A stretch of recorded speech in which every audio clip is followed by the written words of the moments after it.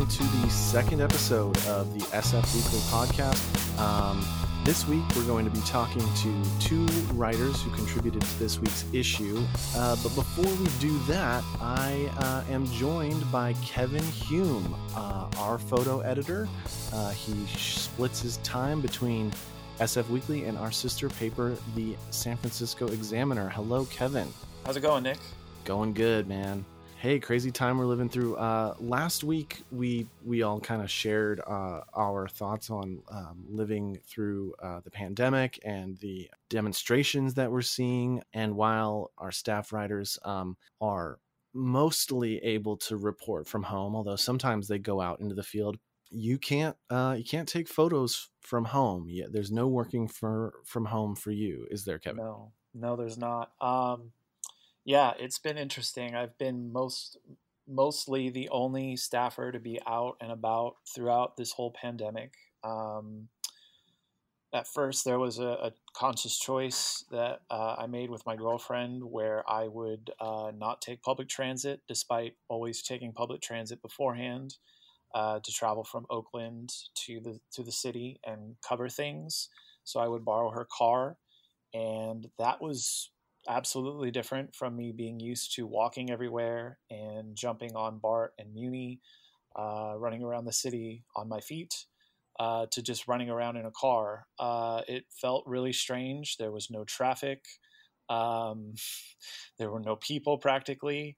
And so that took, some adjusting, but it just was weird to sort of be out and see nothingness. And then, as time has gone by, to see how the city has sort of come back to life in a sense. People have returned, traffic has returned. And now I'm back taking public transit again, albeit a little warily, just trying to be precautious and safe. But, there's been a lot that's happened in the 3 months since, everybody's been told to stay at home. I covered a few caravan protests, which were interesting because, anytime there's a demonstration, it's all about, people and being close to them. And it was interesting to see how people tried to sort of think about how to do a socially distanced protest. And then the George Floyd incident happened and the Black Lives Matter protests happened. And now I'm back to sort of being, almost shoulder to shoulder with people again, but we're all wearing masks, and it's very interesting and very different from just 3 months ago. How does that feel to be out at a protest? How did it feel the very first time that you were out at a big protest? It was a little not intimidating, but just a little freaky. My spider sense, I don't know, was going off like I shouldn't be doing this. But I knew that something important was happening. I came into the city on May 30th, a little late from when we first had seen some of the protests breaking out the day before. And I kind of was trying to find them. I started when they were trying to go back onto the Bay Bridge because they had blocked the Bay Bridge the night before. Right. I started there and just was wandering around until I made it to the Mission, and they were outside the police station. And then I was like, all right, there's a fair amount of people here. And, I started weaving through people like I used to. And I was like, this is a little weird. But, it was about capturing the message of the protests and, trying to see if they were going to engage police, which they absolutely did. And, as the night wore on and they started going more places, I was wondering if they were going to go and do anything sort of that might be looked at in a bad light. And as we got toward Union Square, there were some broken windows and things like that. And I thought, okay, how much time before they actually start trying to engage the police? And and what's going to happen at that point? Right. So they, there was a point where they broke into the Westfield Mall, which I didn't realize that had actually happened because I was a little bit behind. By the way, that's where our offices are. Right. Secret location deep within the Westfield Mall. It's kind of like season 3 of Stranger Things, where the Russians have the hideout within the mall. That's us. That's exactly. We're, the Examiner. hundreds of feet below ground. So I was getting closer to where there was a line of police by the mall, and all of a sudden a huge rush of multiple police vans and vehicles came, and they all rushed the scene with what I don't know if they were tear gas canisters, but to me look like tear gas canisters, and just blanketly pointing them at anybody and yelling at them to get back, get back. And they pointed, they stuck one in my face, despite me having a press badge, which I immediately held up with my camera. I don't know if it was rubber bullets, if it was tear gas canisters. So it was kind of like they were pointing like a shotgun or something like that at you, and at the tip of it, it had these whatever they were supposed to be the like you could see like a sort of belt looking thing. There's a couple photos I have of these officers after they rushed in, pointing them at some of the protesters, and they look menacing, not just the police, but those things, you're like, I didn't know what they were. So I was like, all right, but I'm like holding up a badge. I'm like, I'm supposed to be allowed to cover this stuff. And, we've seen multiple instances since those first protests of police going after journalists, either inadvertently or advertently. I've seen definitely both sides of that. So I was a little freaked out, but nothing happened. But it's still a little freaky to be there and to sort of be in the chaos of all of that. Right, because you're just not sure what's going to happen when you're there. But then you've continued to go back out. So that was the first night you just described, right? I mean, what have the protests been like since then? For the most part, they have been peaceful. There was that really massive one that was on June 3rd. In the mission. Yeah, that was the largest. They think one. Like 20. They're saying like 20,000 people. I mean, some estimates. Yeah, I've seen 16,000 as a comfortable number. It was huge, and again, weaving through a crowd of that size was a little daunting, a little freaky. So what are I'm put you on the spot now. Can you think of like does anything come to mind that was just like just a surprising moment, whether it's like a WTF type thing or more of like a act of compassion, or anything come to mind that you saw while you were out there? The thing that stands out for sure was in front of Mission Police Station on the June 3rd protest. There was 2 police officers who took a knee.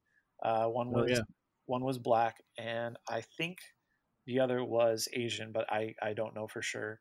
But 2 police officers took a knee, and then I believe either the next day or the day after, it came out that the black officer was either suspended or put on leave. My colleague Michael Barba wrote a story about that in the Examiner.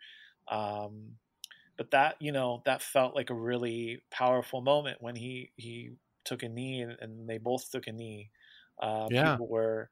People were enthused, and they were saying, quit your job, quit your job. They're saying that, and things like that. And it was a powerful moment. I'm trying to think if there was anything else. I mean, I really enjoyed seeing the sort of party atmosphere outside City Hall after the curfew, that it felt like, even though there was this massive line of SFPD and San Francisco Sheriff's deputies just sort of standing there, and people were standing in front of them, of course, but it just felt like a fun atmosphere where people were like, defying curfew, and it was all good and nothing was going to happen. Obviously, it turned out later in the evening, people did get detained in the Mission.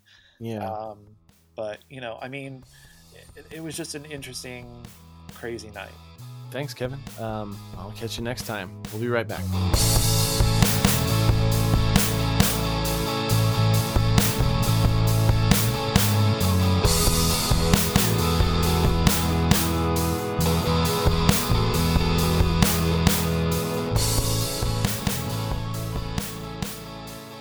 Hey everybody, we're back with Will Vincent. He is an 8th grade English teacher at a public charter school in Oakland, and he is the author of our latest Quarantine Thoughts essay about what was like to close out the school year during the pandemic and teach his students over the internet. Welcome, Will.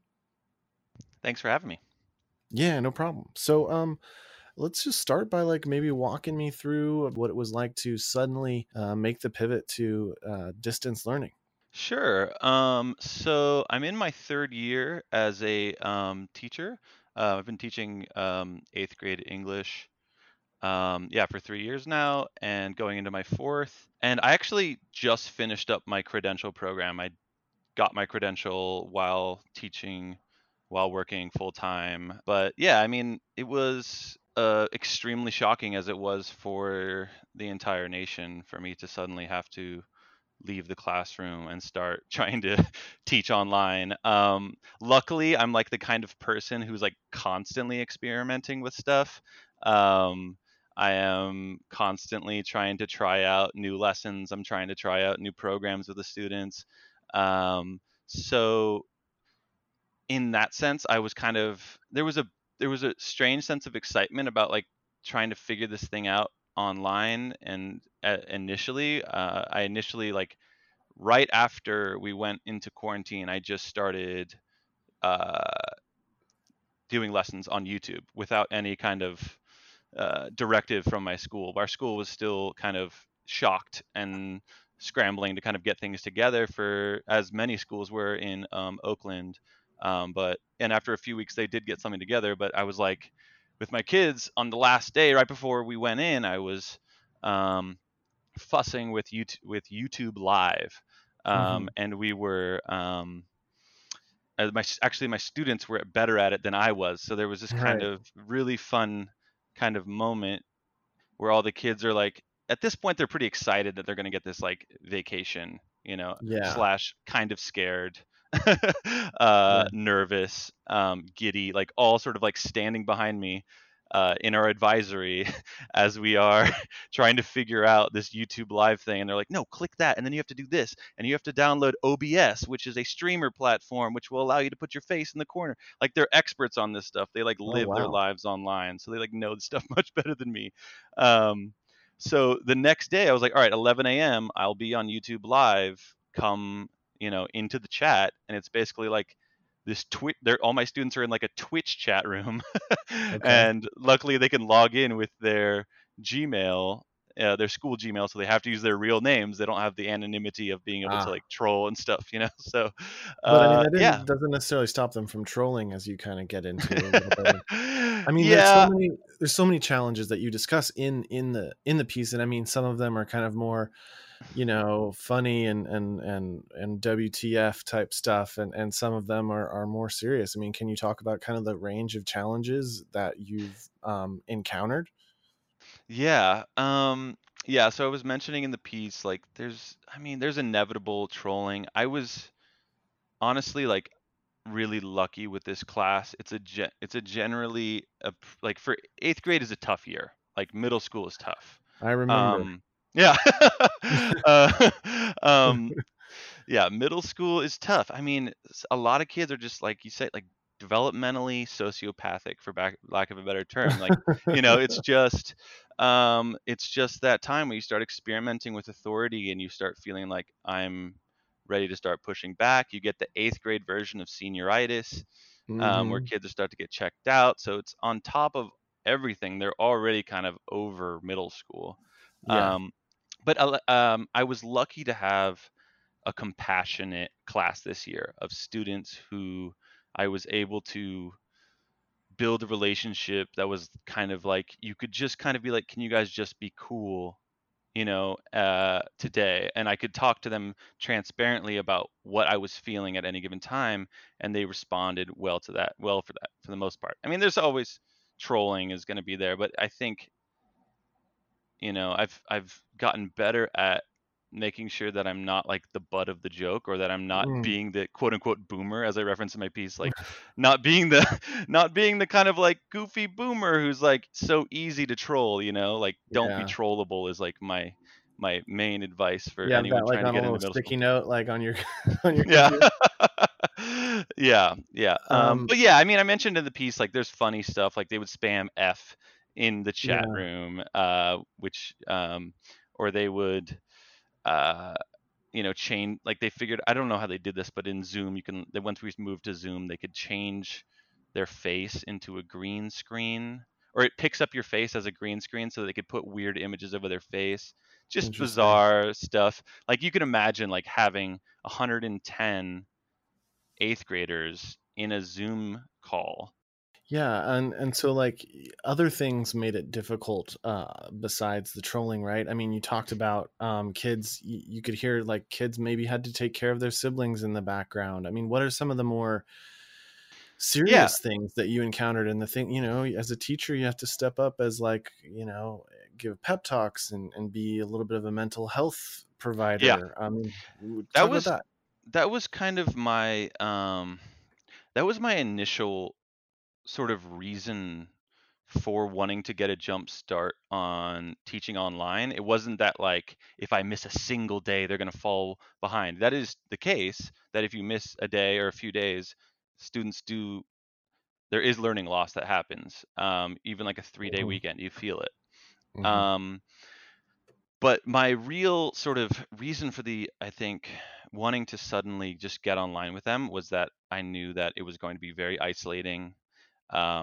That just the piece of like just wanting to have them have a place online where they could hang out and talk to each other, and kind of creating a safe place for them to come together and socialize online, I think is actually more important than any of the kind of educational stuff that I could give them. Just giving them a sense of community and togetherness. And there's a lot of students who aren't going to be allowed to go outside, period. There's students who, like I said, are taking care of a 3-year-old younger sibling, parents who are working 3 jobs, who are not there to make sure that their kid is going into the Zoom lesson. So there's a huge equity issue with distance learning in general. Well, I mean, in that vein, and in the challenges that you had in just the final few months of school, what are you thinking about when you think about that there's kind of no confirmed end in sight here? I mean, what's school gonna look like? What are you thinking about? Yeah, so well, I'm going to be teaching summer school online in a few weeks, doing a couple weeks of that, for just some students who need like extra support on like literacy skills and stuff. But the fall, we have a much more rigorous sort of schedule planned for students.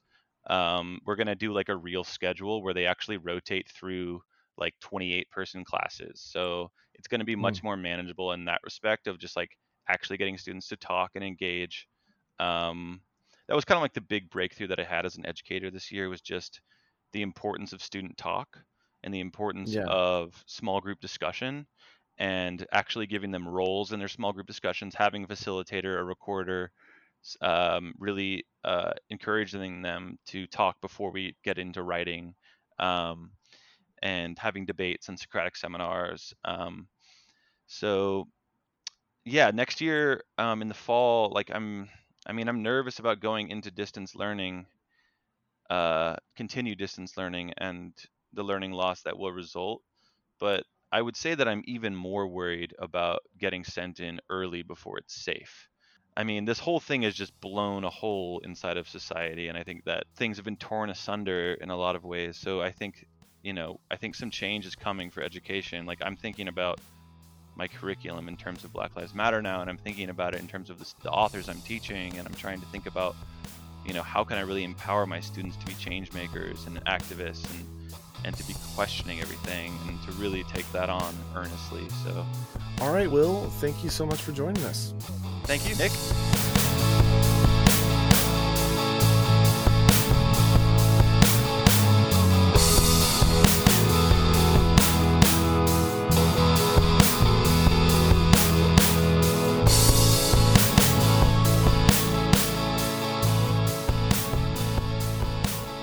Hey, we're back with Kiara Bursu. She is a freelance writer living in Oakland, and she wrote this week's cover story for SF Weekly. And I want to start out by saying that Kiara came to me with this pitch before all of the protests that erupted in the wake of George Floyd's killing at the hands of Minneapolis police. But the pitch was and remained how organizers have had to adapt to social distancing protocols, shelter in place orders in the time of COVID-19. So over the past 3 or so weeks, we've seen massive demonstrations in major cities across the country and around the world. And it seems like the demands that the people are making are being heard and are at least being considered, and politicians are at least paying lip service to some of these demands, like defunding the police. And we've seen some pretty dramatic pictures and videos of protests out in the real world, out in the streets of our country and countries around the world. But one of the things that you talk about in your story is how some organizers who can't make it out to these protests, maybe because they're immunocompromised, maybe because of other reasons, have been taking their organizing efforts online, and that those online efforts are not just, Monday morning quarterbacking. They're not just people venting on Facebook and then going about their day and not giving it another thought. These efforts made on Twitter and other platforms are actually having a real impact. And you start your story out with an example of that. Could you kind of walk us through the opening of your story and what happened there? Yeah, absolutely. So I started with the No New SF Jail Coalition's recent victory with the 850 Bryant Street Jail. 850 Bryant Street has been marked for demolition since 1996. It's seismically unsafe and a dilapidated building. There's reports of noxious fumes and sewage flooding, and the facility is overcrowded. So there's just under 800 people in there. And this movement, not only did it demand that those inside be released, but that there will be no jail built in its place, and those people who have been inside will not be relocated. So now, from what I know, with that having been approved, their efforts are going toward making sure that people are not being transferred and that the demands are being carried through. I first heard about that effort actually through my work with Critical Resistance, which is based in Oakland, and I've done some work with their mail efforts. They run a coordinated mail effort that gives resources and coordinates with inmates across the country. So that was how I first heard about 850 Bryant Street. And the work has been ongoing for quite a while, but it was really incredible, and I thought kind of striking to see that they were able to secure that legislative win even within the shelter in place. I think that was largely due to the incredible support that they saw on virtual platforms, and also using those platforms to amplify demands for call-ins and email actions to apply pressure to legislators. And so that's another thing that is really I've seen a lot of during COVID-19 is the circulation of email scripts. Demands for coordinated call-in actions, and that some of those things were a part of organizing work before, absolutely, and as is a lot of the social media organizing. But I think that it's just gaining ground in a new way right now, and the accessibility that it affords people who have not previously been able to participate in other ways is being, I think, better recognized. In your story, you talk about people who are holding up signs that, they post on social media in support and in solidarity with people marching in the streets, and that it feels like it's making a difference. It feels more inclusive. I mean, can you talk about that a little bit? Sure. So the at-home actions are one thing that's really interesting that I personally hadn't seen much of, or maybe any of at all before the pandemic. And alongside that, live streams are becoming a really critical tool for engagement. I think there's been just a broadband effort to accommodate people who, whether because of being, immunocompromised or for any other host of reasons, physical or mental disabilities or chemical sensitivities, any of that, people who aren't feeling comfortable being in person at this time, those modes of virtual access have become really crucial. And I think people are starting to recognize that there's a value in it that's going to live beyond just the pandemic, and also there's a need for it and the needs for that kind of accommodation. You also get into some of the new challenges that are arising in this era of increased use of social media to promote social justice. Yeah, so I mean, the biggest challenge that I've heard from the organizers I've spoken to, this is by no means a new challenge, but co-option of abolitionist agendas that are being forwarded right now in the movement for Black Lives. And so seeing public politicians and members of police corps across the country taking a knee or making public statements against racism and the histories of racism in this country. I think that was the biggest threat that I heard from organizers, is making sure that this isn't a push for reform.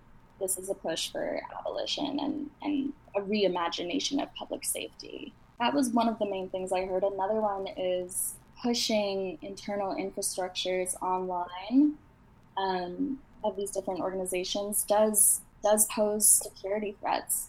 So a few of the organizations I spoke to actually denied comment on their internal communications and were advised against speaking on it at all. It's not clear what it means to be taking in these third-party platforms using tools like Zoom or Google Docs and the privacy there.